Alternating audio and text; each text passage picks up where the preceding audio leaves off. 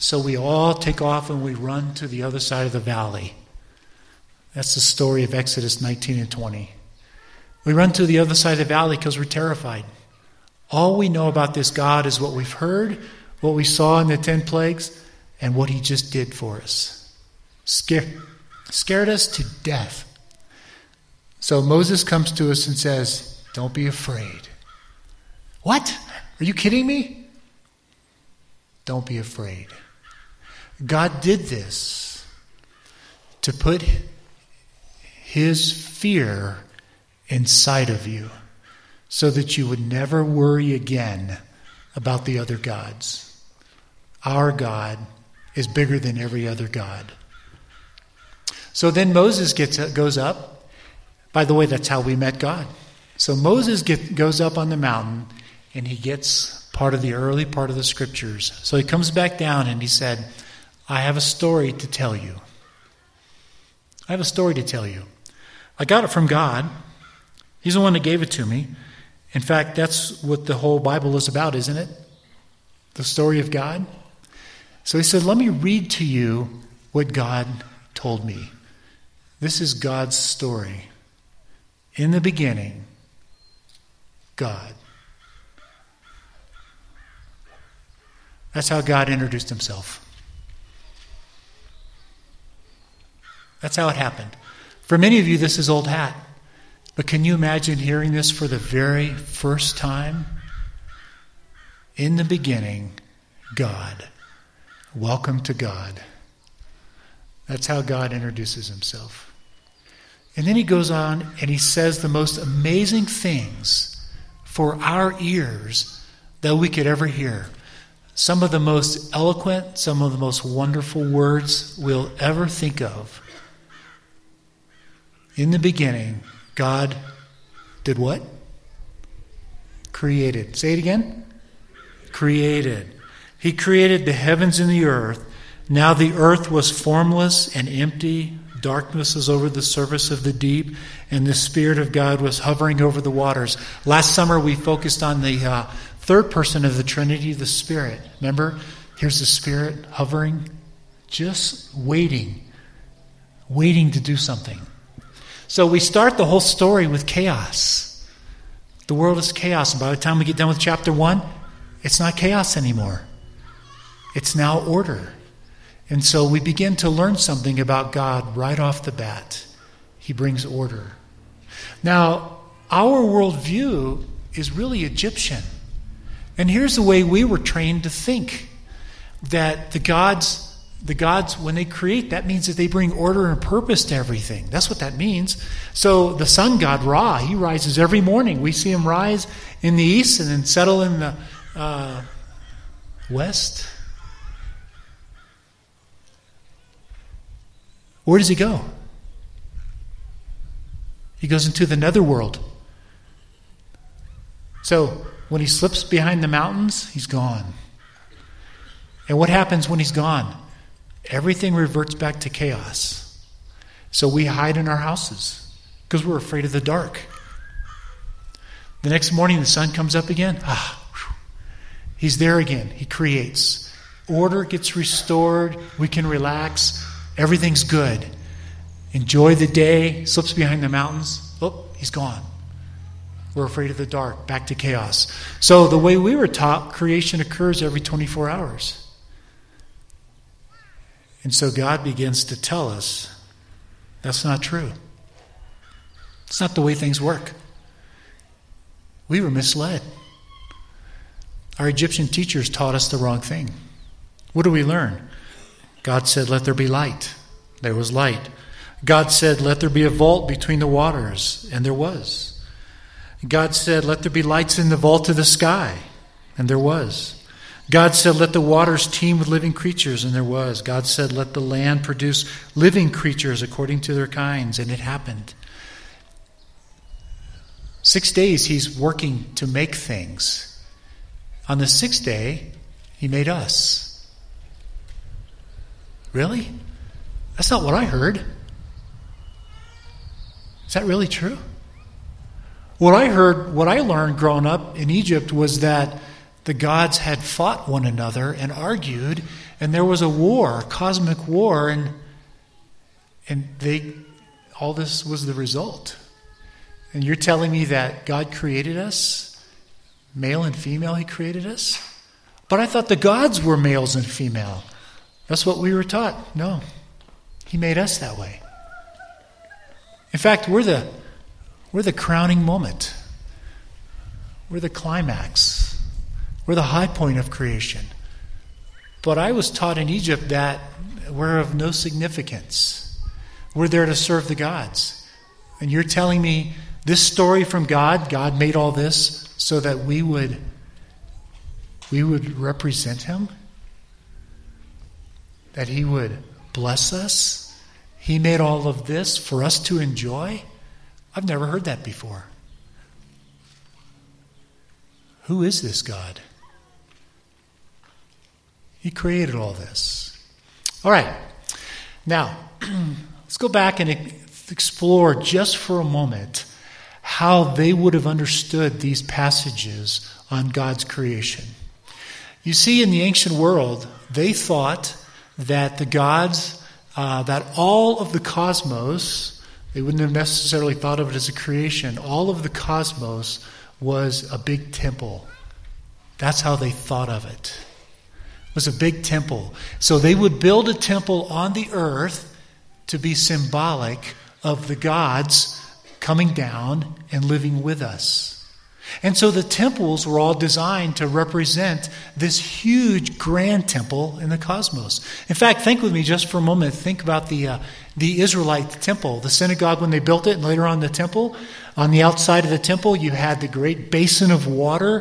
What was that called? The sea. Right? It's called the sea. Then you had the pillars around, those great pillars, symbolizing the pillars of the earth.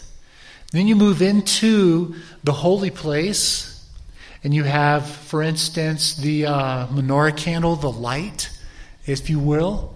It's described as terms of that's where the light was, the same phrase as God's creation on the fourth day. Let us make the lights in the heavens.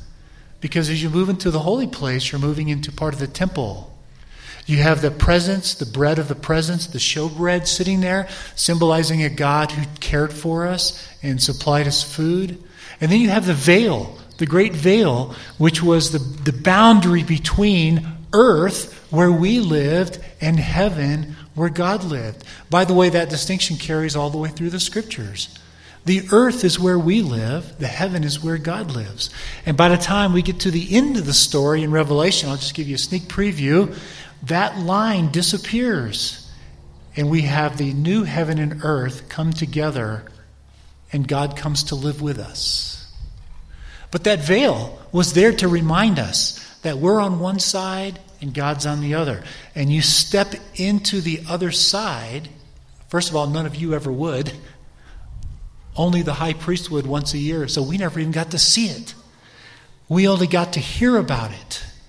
What's on the other side? The Ark of the Covenant. God's throne. God's throne. That's what's on the other side.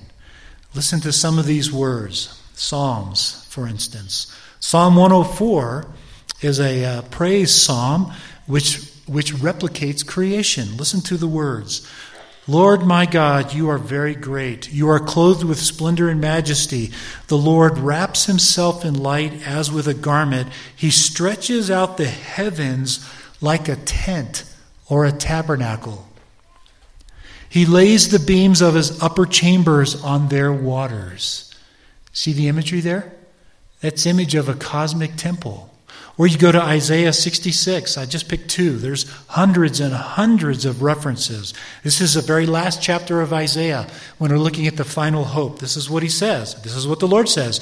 Heaven is my throne. The earth is my footstool.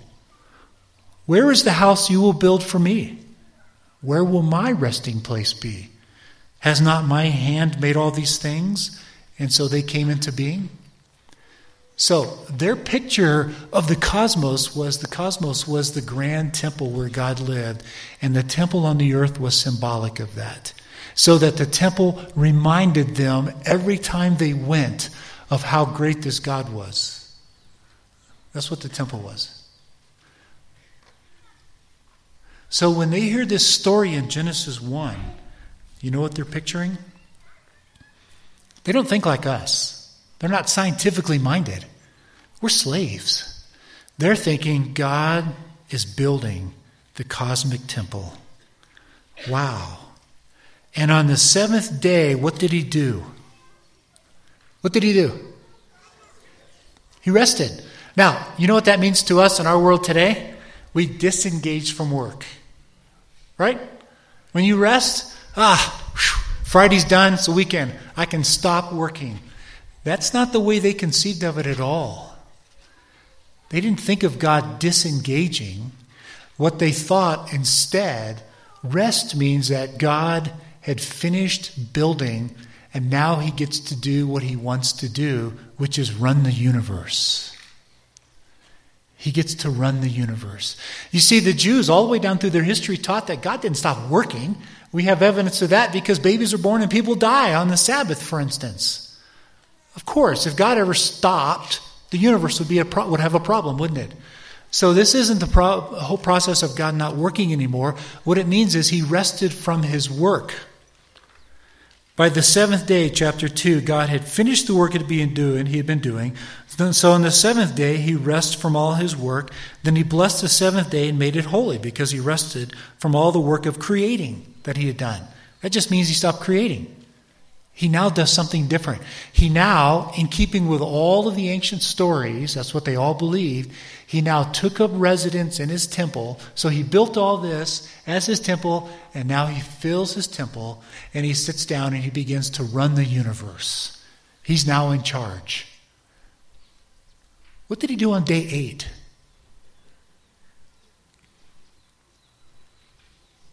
Bet you haven't thought about that, haven't you? That's the rest of the Bible. What did he do on day 8? He began to rule. And so when God sits down and he fills his temple, we have pictures of that from beginning to end. The earth is full of his glory. And how did he do it? By creating us. That's how he did it. Can you see how magnificently different this story is than what they would have heard in Egypt? So different. Who is this God? 3 months ago, he was a rumor. And now we find out that everything we see represents his home. And he made it for us so we could enjoy it. If we went on and looked, we would find detail after detail after detail to reinforce it. Something as simple as in the garden, the waters flowing out of the garden. That was a common story because when the gods created their temple, the water flowed out and watered the gardens around it. All the temples have gardens. In fact, that's true today. You go to any of the castles in any of Europe or whatever, and they all have gardens around them. So God built the temple, and then he built the garden, and he watered it. So we would find this imagery on and on and on. 3 months ago, this God was a rumor. And today we hear the story that he made all of this. And then he decided to fill it with his glory through us. He made us in his image. We're the high point. The Egyptian God said, work harder. You don't work hard enough. What does our God say? Rest. The Egyptian God say, you're not good enough. You should be afraid.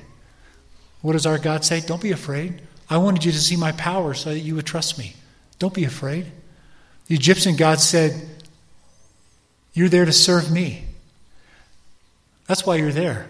Our God said, no, I'll take care of your needs. I made this for you. I'll feed you, I'll clothe you, I'll take care of you. See how different the story is? Who is this God that we serve? We're going to ask that every week. Who is this God who just introduced himself? Number one, he's the one true living God.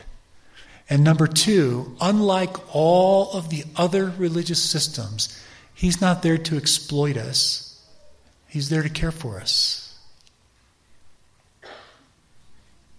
That's who God is. For the rest of the summer, we're going to move through the Bible very slowly and see how God introduces himself to us. That was just the opening chapter.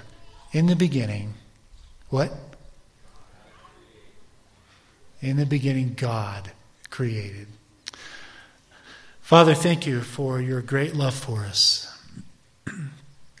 Thank you that in a world so very dark, even today, Lord, when we look around us and we're confused, we find other gods to serve. We find other ways to make ourselves happy.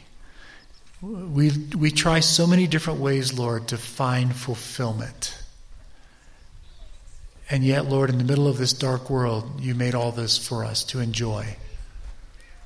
Lord, you moved in our lives in a way that we could truly come to know you and have a relationship with you. Thank you. Thank you for creating all this and for caring for us. Thank you for being a God who truly engages with us in our world and lives with us. In your Son's name we pray. Amen. I'm going to ask the ushers to come take our offering. And as I often say, I'm just grateful that you folks are generous. Thank you. You make it possible for us to do everything we do. You know, we would not be able to do VBS without you. You know, one of the reasons why VBS was so successful, it's just a little thing. It's just a little thing, but it's so big, is we don't charge. We invite kids from all over the county to come. We have lots of families that come and bring their kids that aren't part of a church. Every church I know of charges for that, and we don't. Thank you for making that possible. That's your gifts. So thanks for being generous.